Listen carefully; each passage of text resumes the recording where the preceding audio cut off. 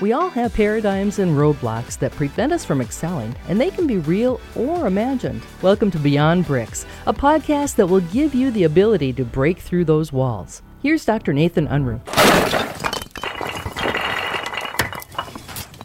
Hello, everyone. This is Dr. Nathan Unruh, and welcome back to Beyond Bricks.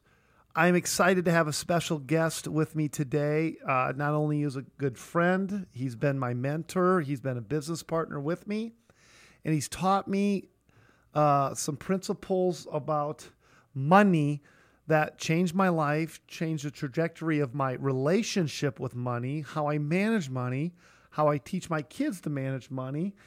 And I know that there's going to be some nuggets in this conversation. So wherever you are, grab a piece of paper and a pen and get ready to change your whole perspective on money. So, Dr. C, welcome. Thanks, Dr. Nathan. It's good to be with you this morning. I want to just dive in, and you wrote a book called Seven. Why did you write this book, and what's the book about? It's kind of a long story, but I'll be as concise as I can. I've always been a learner and a devotee of knowledge and information. I realized early on in my career that we really have three key relationships that will govern our success, our happiness, and really quantify or qualify the level of success we have in all aspects of our life. First one is the relationship that we have with other people, our spouse, or our children, our church, our community.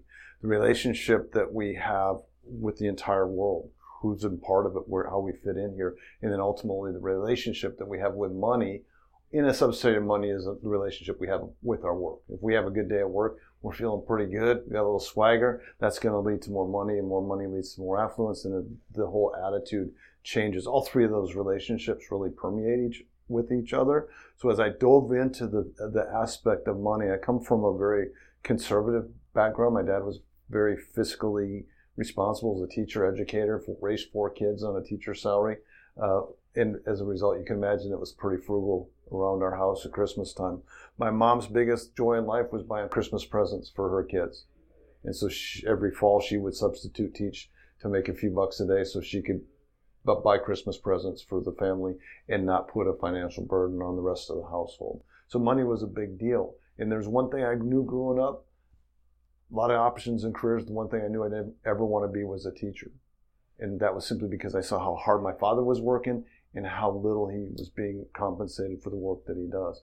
Nothing against teachers. My dad was a teacher. My mom was a teacher. My brother is a teacher. My sister is a teacher. My other sister is a teacher. They all followed my dad's footsteps, except me. And now today in my career, I find more fulfillment from teaching than anything else. Ironic. It wasn't the affluent journey that got me to the opportunity to do what I'm doing here. So the 7 came about because of how I was living my life. I had compartmentalized everything. And I had literally 7 different accounts that I would put money into every single week.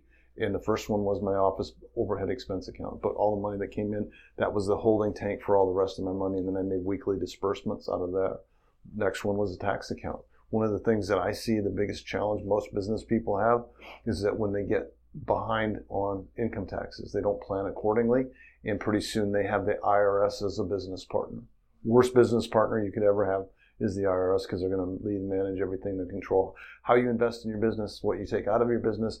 Stay away from IRS debt. So make sure you're planning accordingly, and that allows you the ability, if you do it weekly, not to have a lot of challenges. Third one is you got to have a house account. House account is your account where you are literally putting money in to meet the budget of your home expenses every week. Wealth account, debt reduction account, giving account, and a fund account round out the top 7. Thus, the book became known as 7.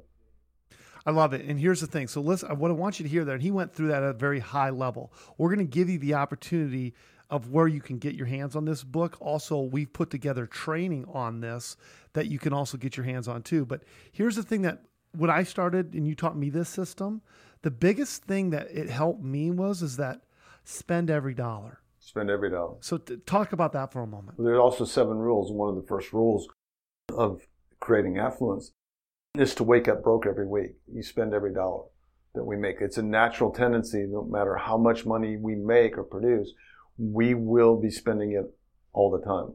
And so the governing principle for a small business owner, and anybody for that matter, is to spend everything you make. But if you have the discipline to only spend it in one of those 4 high-level accounts, you still have it, but it's just spent and invested properly. So you only get, Nathan, how many times you get to spend $1? Once. One time. So when that dollar is in your wallet and now it's not, it's gone and gone forever.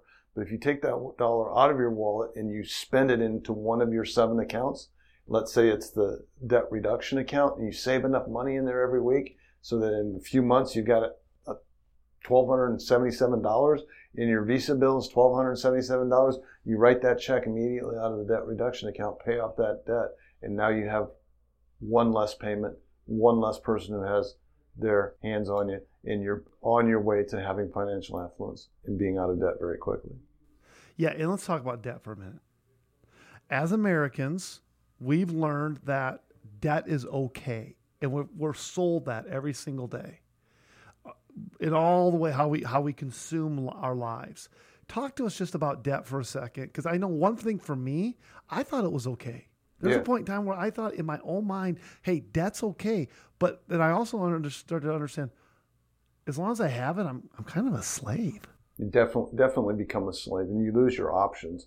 If you're going into your later years in life and you still have a large mortgage and a lot of payments, and all of a sudden you're now living on Social Security or in your investment portfolio, it's a big challenge. So going into those senior years debt-free is really beneficial. It allows you to have a much higher quality of life later on. But to speak to debt, to me it's real simple.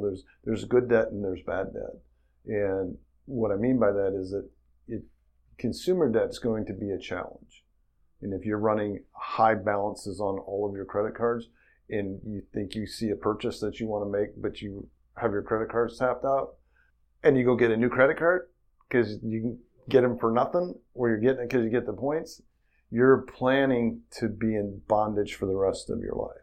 If you can't afford to pay cash for most consumer purchases, it's probably the fact you can't afford that purchase. Rethink your timeline. There's nothing that's that urgent from a consumer purchase. If you save the money for 4 or 5, 6 weeks, you may get to the point where you decide, I don't really need that new pair of shoes that much. I don't need that new purse. I don't need that new car yet. And you discipline yourself that way. Good debt, man, if you're going to put an investment, and say you got $100,000 laying around and you put it under your mattress, right? And a year from now you come back, that $100,000 worth about 98. That wasn't a very good investment, right?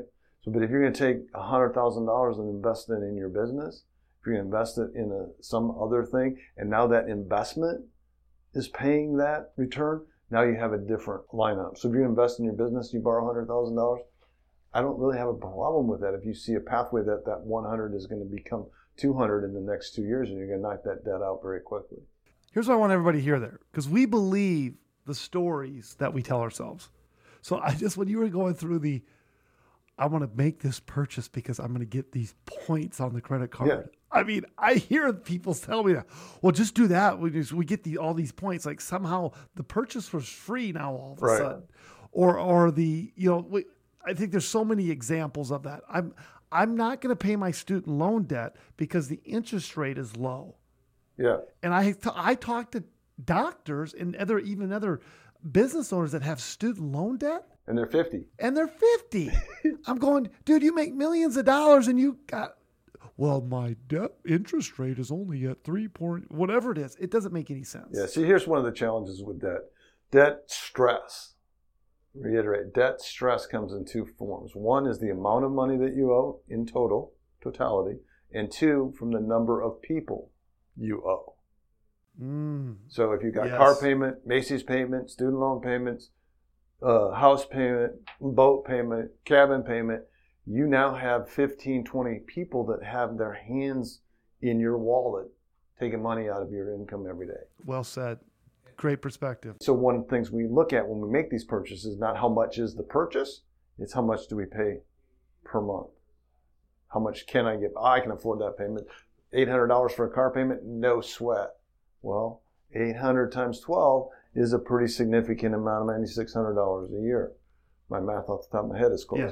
So when you're looking at that, no, more than that. You're looking at that, you're starting to look at a significant amount of expenditure. Now you got $10,000 in monthly payments here. You got $400 cable bill.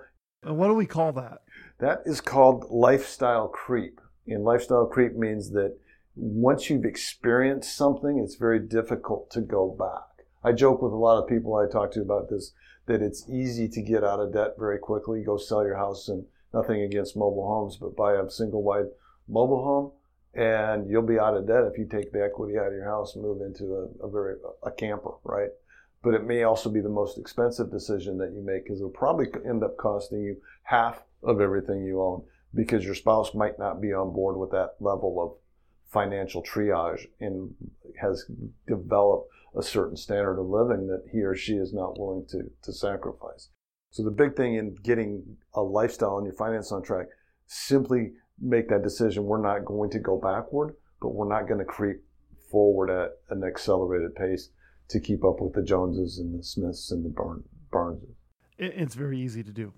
And you don't even realize it's happening. That's why I think that the 7 account system is so important, because you're looking at your money every day and every week, because you're investing in those accounts every week. So the process keeps everything real crystal clear. And if you stick to the routine and make the routine your reward, I love it coming to the end of the year and having the conversation with my wife. Hey, babe, look at what happened. Yeah, it's exciting. It's fun, right? And I'm going to tell you, though, we have some conversations throughout the year, every 90 days when we relook at it. Those conversations, they're not always fun. But again, we're doing it together, and we're pressing it in together and planning together. And so I think there's the caveat there when you say that those conversations are not fun. The reality is, honey, we can't afford this yet. Yeah. Doesn't mean we can't do it. And she usually is telling me that. Yeah, well, I understand.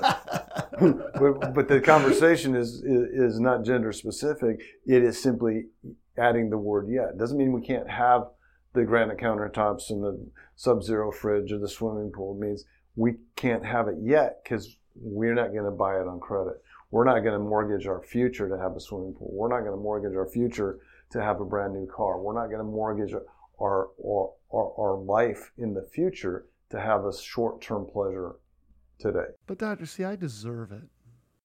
You know what? The research shows you do deserve it if you're doing the work for it. And once you do the work and you accumulate the asset to make the purchase, by gosh, you do deserve it. And so that's the difference. And that's where the fund account comes in.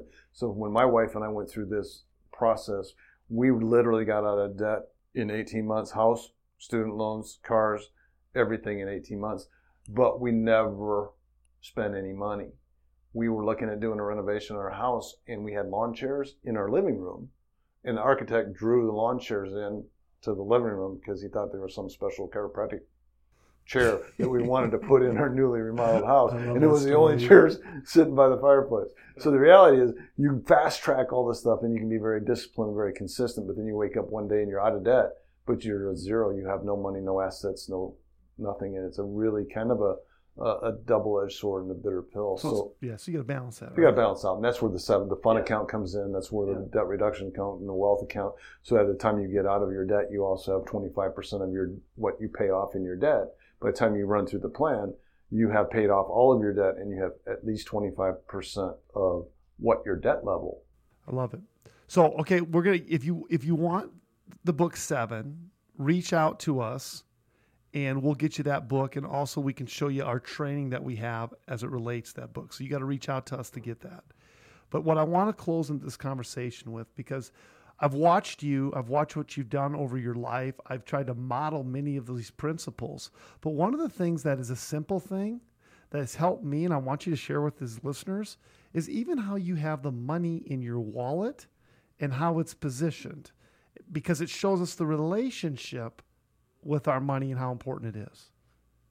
Interesting question. I got to pull my wallet out to see if I'm actually living what I say I do. But one of the things that you're referring to is the fact that we need to respect our money, right? And in order to have money, you need to respect it. So if you look at my wallet now, what do you see? $100 bills. And there's a few of them, but where are all the denominations? They're all lined up together. All the presidents' heads face the same way. Everybody's in their nice little row, and the money's very respected.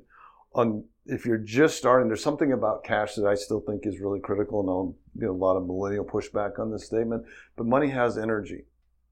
And money has a flow to it. And when you have your money in your wallet, money in your purse, and everybody's respecting, every time I look at my wallet, I know those guys are getting taken care of and they're going to take care of me. They're respected. The story when you bring this up reminds me, I was having years ago, man, it's probably 25 years ago, I was having pizza with my brother who was the teacher. And of course, I always got to buy, right? So I said, how come you never buy pizza? And he goes, well, I don't have any money. I said, well, let me see your wallet. And he throws his wallet out to me, and he had $8 in it. But his dollars were all crumpled up. His wallet was, this thick. He had a old phone number of a high school sweetheart in there and pictures and all this crap. I said, dude, that's not a wallet. That's a briefcase.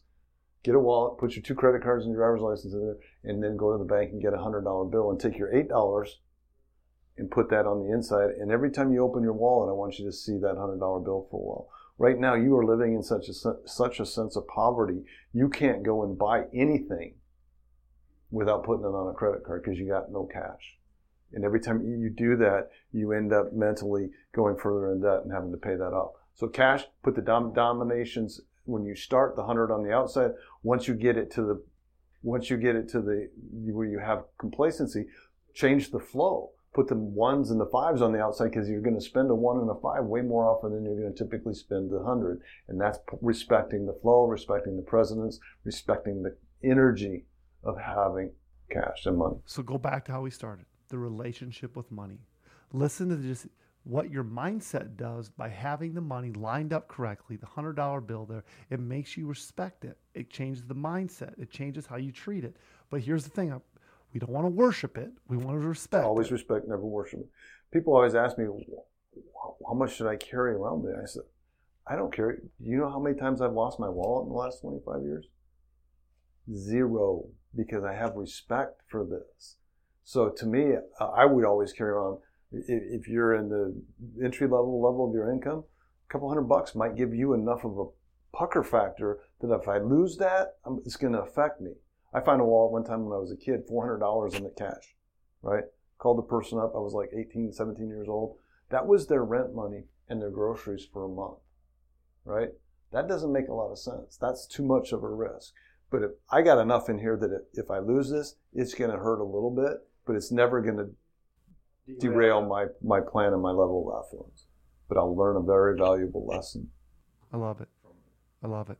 So this is great. Thank you for being here, Dr. C. Again, you got to read the book, but you can't just read it. You got to go live it out. And if you do, I will guarantee you it'll change your life. Thanks again. You can find more thoughts on how to move beyond bricks at drnathanunruh.com.